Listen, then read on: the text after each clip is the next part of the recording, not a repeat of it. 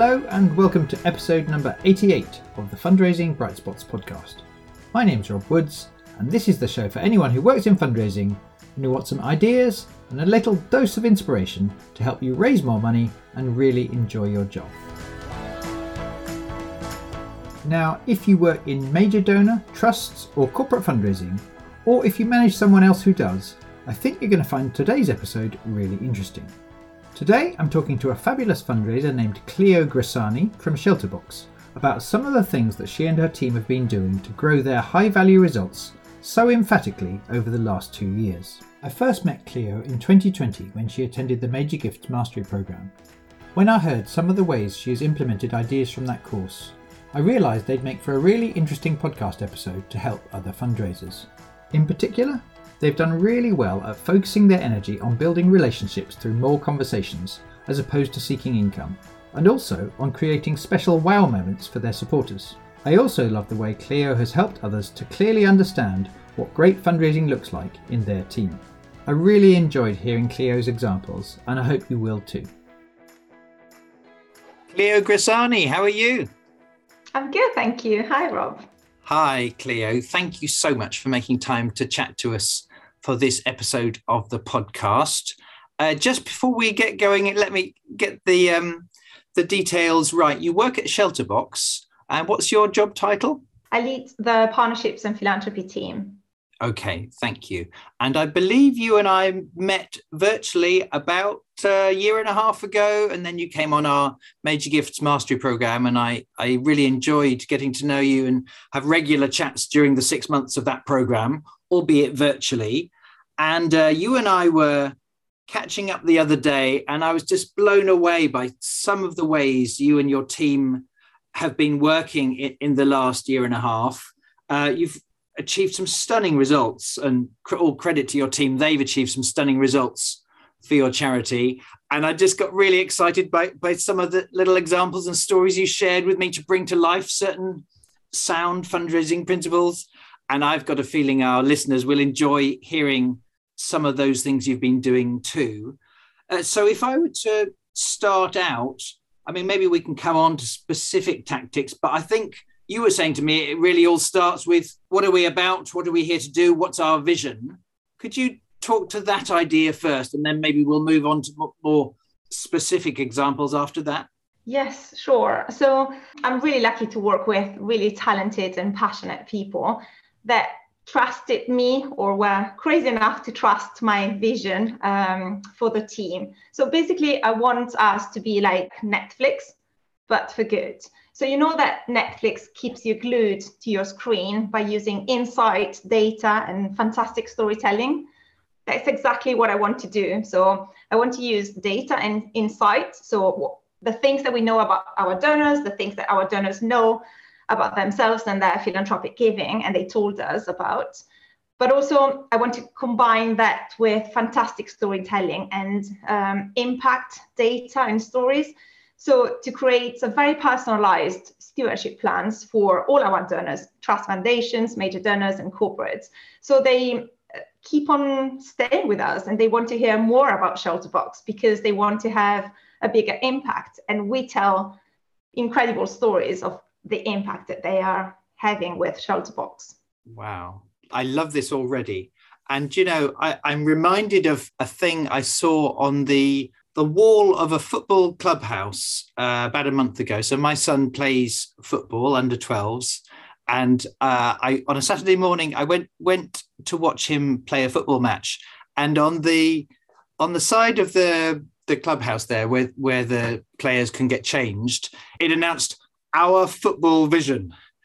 And at the time, I actually took a photo. I can't remember all of the nonsense jargon words they said, but this is a club for children aged, I guess, 5 or 6 and up to the ages of 18. Every year they've got a football team.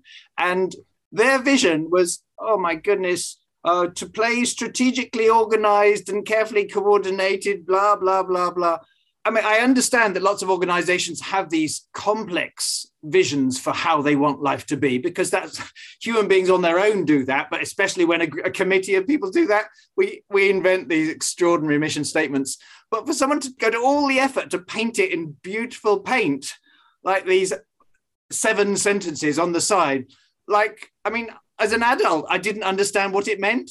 How on earth a 10-year-old would, and therefore it make any difference to the way they train or play, or even how they would, even if they understood it the first time because they're a genius, how they would remember it and it be alive in their nervous system as they go out to train or play when they're tired. And it just chuckled to me that someone had taken so much time and effort, not just to invent it, but to paint it up there.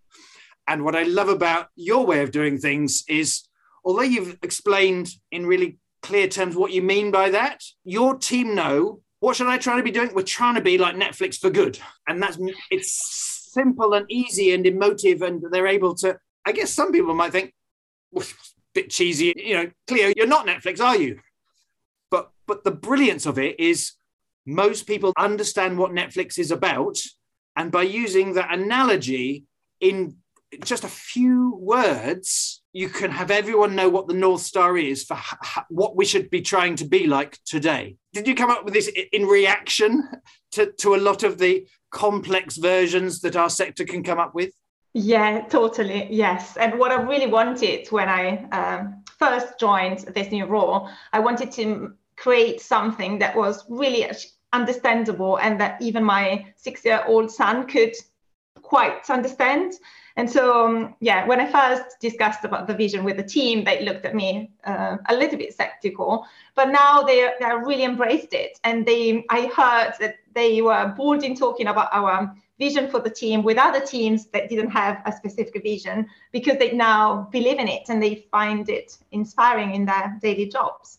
So that's really interesting, Cleo, that you made that decision and that it's helped your team in that way and they've bought into it. In terms of how that translates into key performance indicators and so on, what have you elected to do in the last year or two in that way? So I really asked my team to focus on 2 very simple KPIs. The first KPI is wow moments. So I want my team to focus on doing the extra mile or doing things that are unique for our donors and to generate that wow moment for our donors. And the second KPI is virtual coffees or teas. So they are measured against how many virtual or in-person teas and coffees they can have and secure with all our donors. So trust and foundations, major donors and corporate partners. So they are not obvious KPIs, but the team were bold enough to believe in those, and they've achieved fantastic results. So I really tried to shield them from the income KPIs that, of course, we are measured against as fundraisers. But I really tried for them not to look at them daily or monthly. And I tried for them to really focus hard on reaching those other KPIs, so non-monetary ones. So the virtual teas and coffees and wow moments. Fabulous. So I think intellectually, many fundraisers, especially ones who've been on my mastery programs, absolutely see the value of doing things week in, week out, which build relationships and help donors feel great, rather than focusing on things like how much money have we got yet and how much money do we need to get next month. Many people see the value of that, but then in practice, every Friday, the manager still sends around a spreadsheet asking, how much money have you raised? So actually, in truth, it's really hard for the practitioner to focus on relationship rather than things to get money.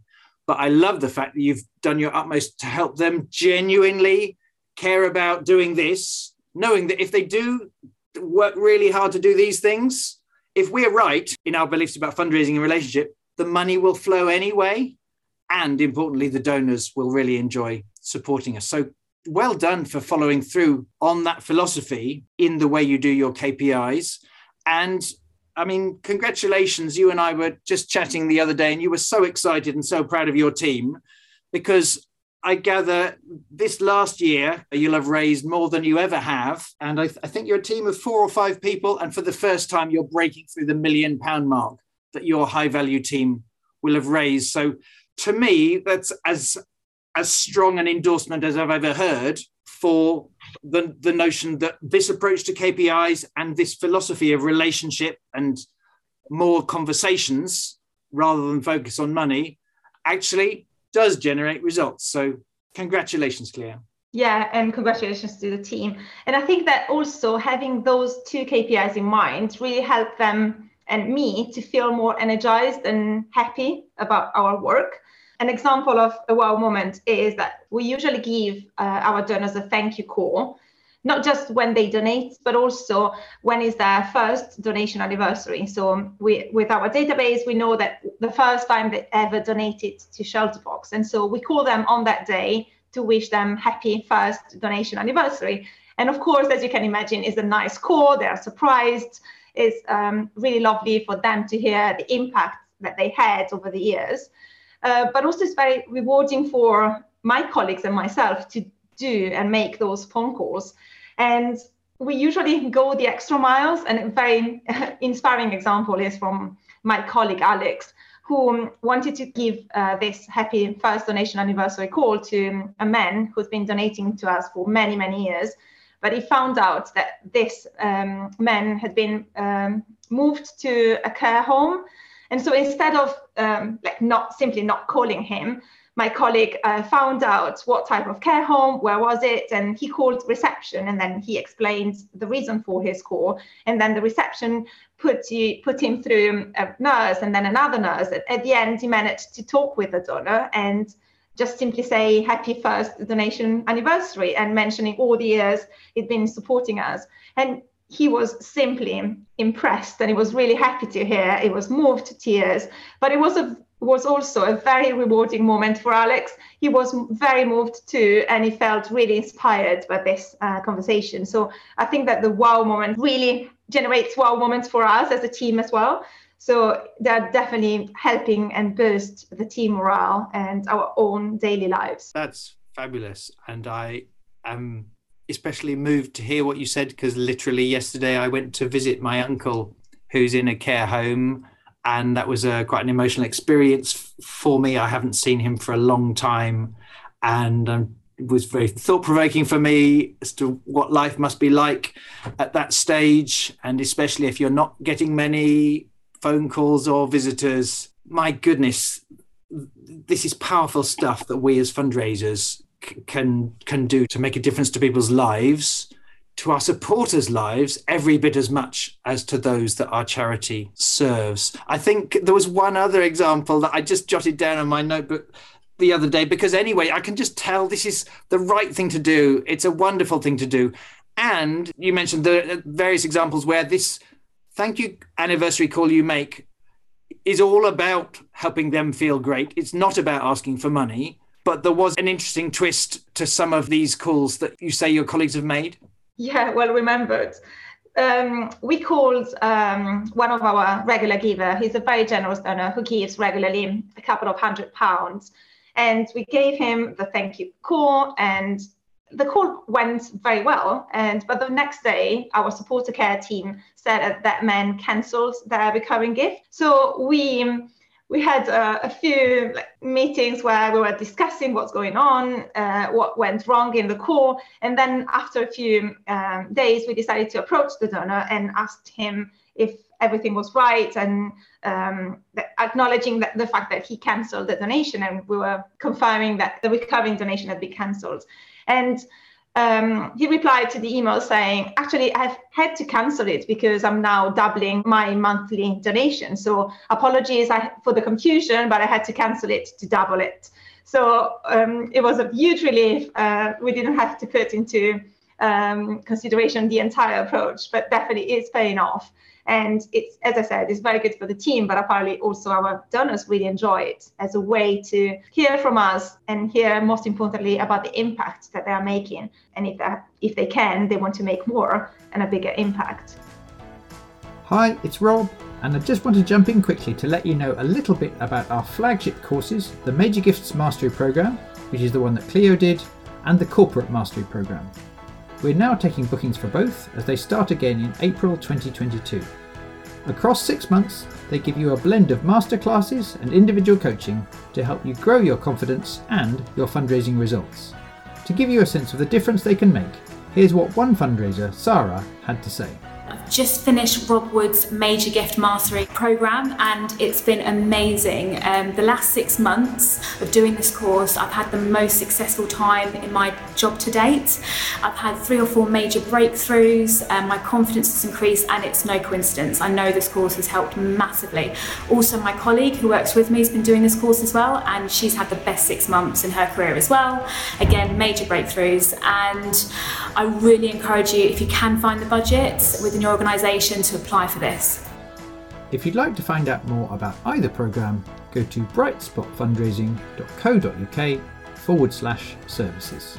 Right now, let's get back to my chat with Cleo as we explore the difference it makes when you focus more of your energy on generating more conversations with your supporters. That's fantastic, Cleo. And one of the things you mentioned in terms of KPIs was the importance of getting more conversations. I think you called them virtual cups of coffee, virtual cup of tea with people as a major indicator of, are we building relationships? Are these relationships getting deeper and more satisfying? What do you mean when you and your team talk about a virtual cup of tea or virtual coffee? What do you mean?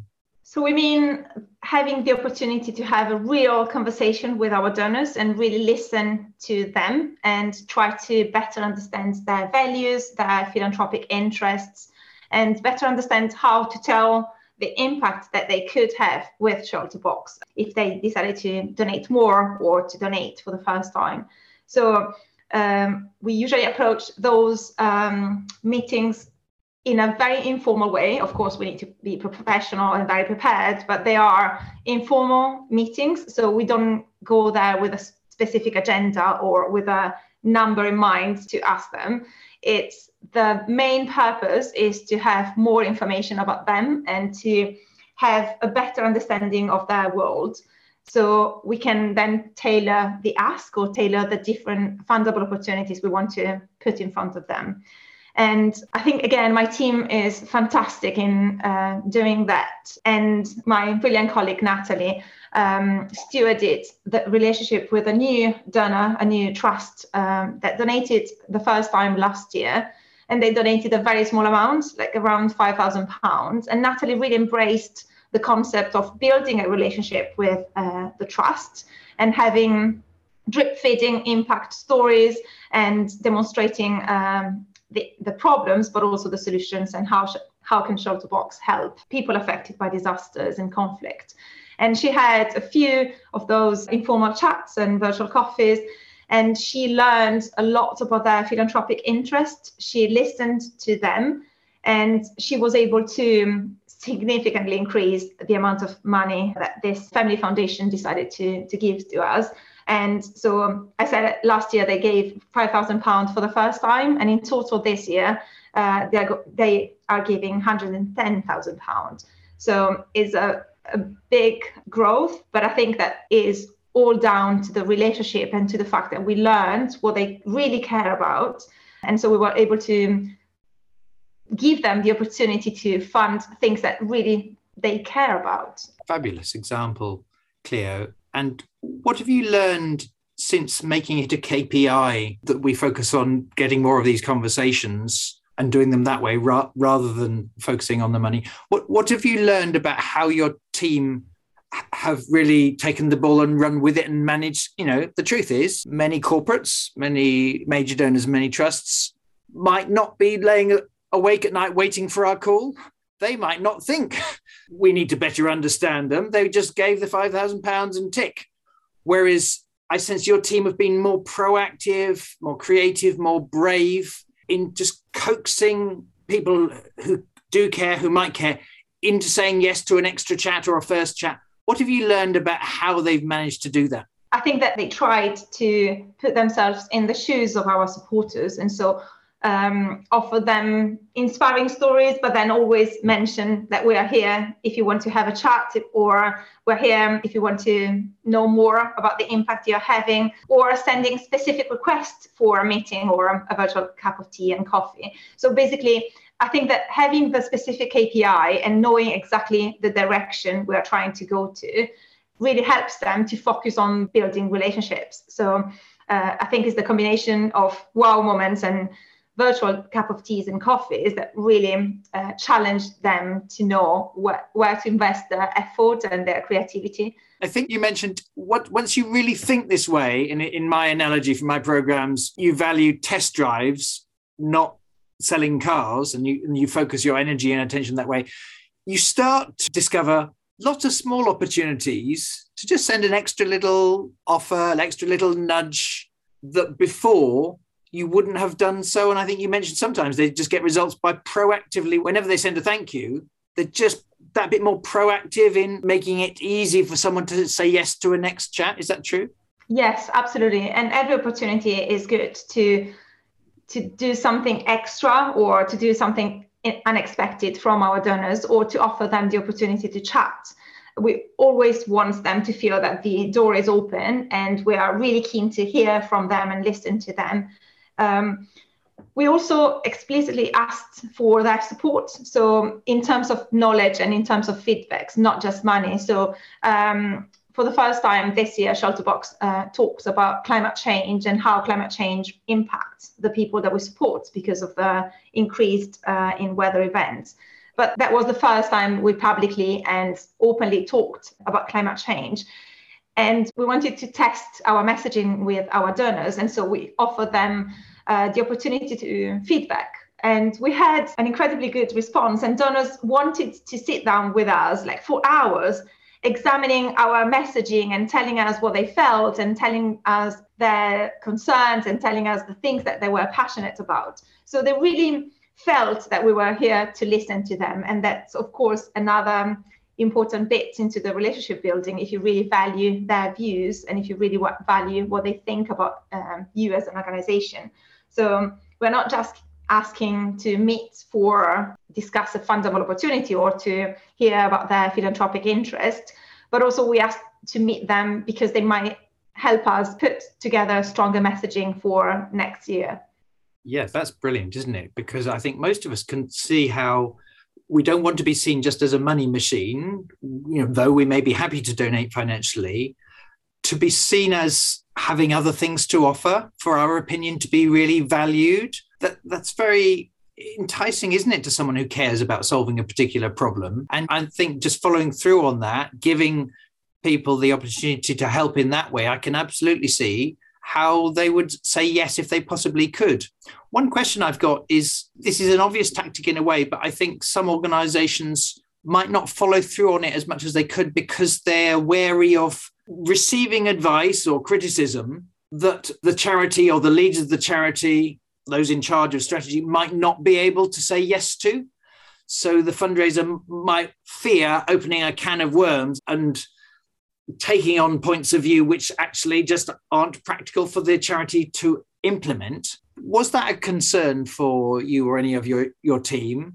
And if so, how have you managed to be confident to be vulnerable and ask for advice without fearing this kind of difficulty? We asked a very specific questions, which was, what do you think about our messaging? So we didn't ask a strategic support from them. We didn't ask, do you think that Shelterbox should talk about climate change?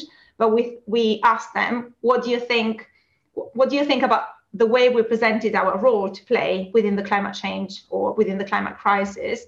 And then actually we were really happy to hear and really challenged and really interested to hear their feedbacks, because every time you write a piece of paper, especially as a fundraiser, every time you write for an ask, you would love to write it with your donor's perspective and with your donor's eyes and pen. And so having the opportunity to hear directly from them was really valuable for the entire organization. We had our brand and comms team, our PR team, and even our CEO were really interested to hear about those feedbacks, because they are not as lucky as we are to have that one-to-one conversations with donors.